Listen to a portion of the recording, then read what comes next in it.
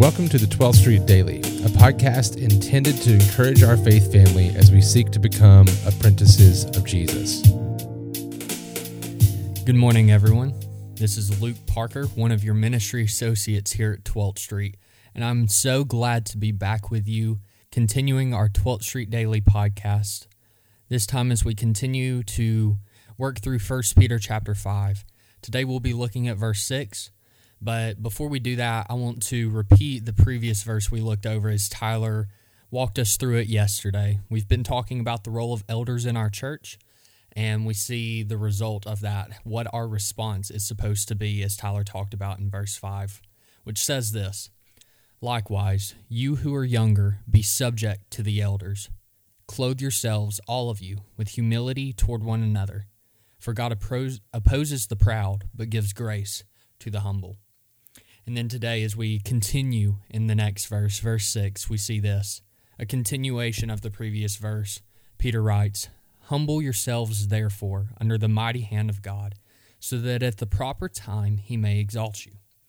So as Tyler discussed yesterday in our last episode of this podcast, the way that we are to respond to our elders is we are to subject ourselves to them, to follow their leadership.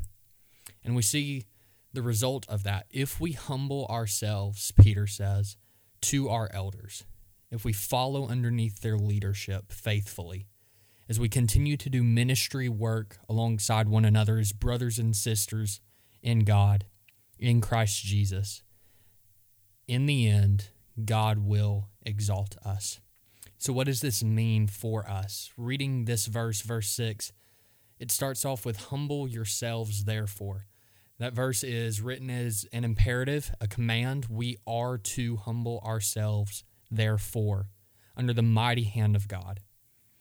So submitting to the leadership that God has put in our church, whether or not we disagree or agree with certain decisions that are made, God has put the people in our church in the positions that they are in for a purpose. We need to understand that. And so long as they're fulfilling the role of the elder, fulfilling the role of the leader, whatever position they are in, as long as they are not living sinful lifestyles, as long as they are following the call that God has placed on their lives, we are to follow them faithfully, without question, without speaking out against them, because in the end, the only thing that matters is whether or not we, as a body of believers, as a faith family, are working together in unison, working towards the same goal, that goal being to see Jesus Christ made known around the world. And if we do so, Peter tells us in verse 6 that God will exalt us for doing his work at the proper time. I pray that this verse is meant to be an encouragement to all of us to continue to follow the leadership that God has put above us humbly. See you tomorrow.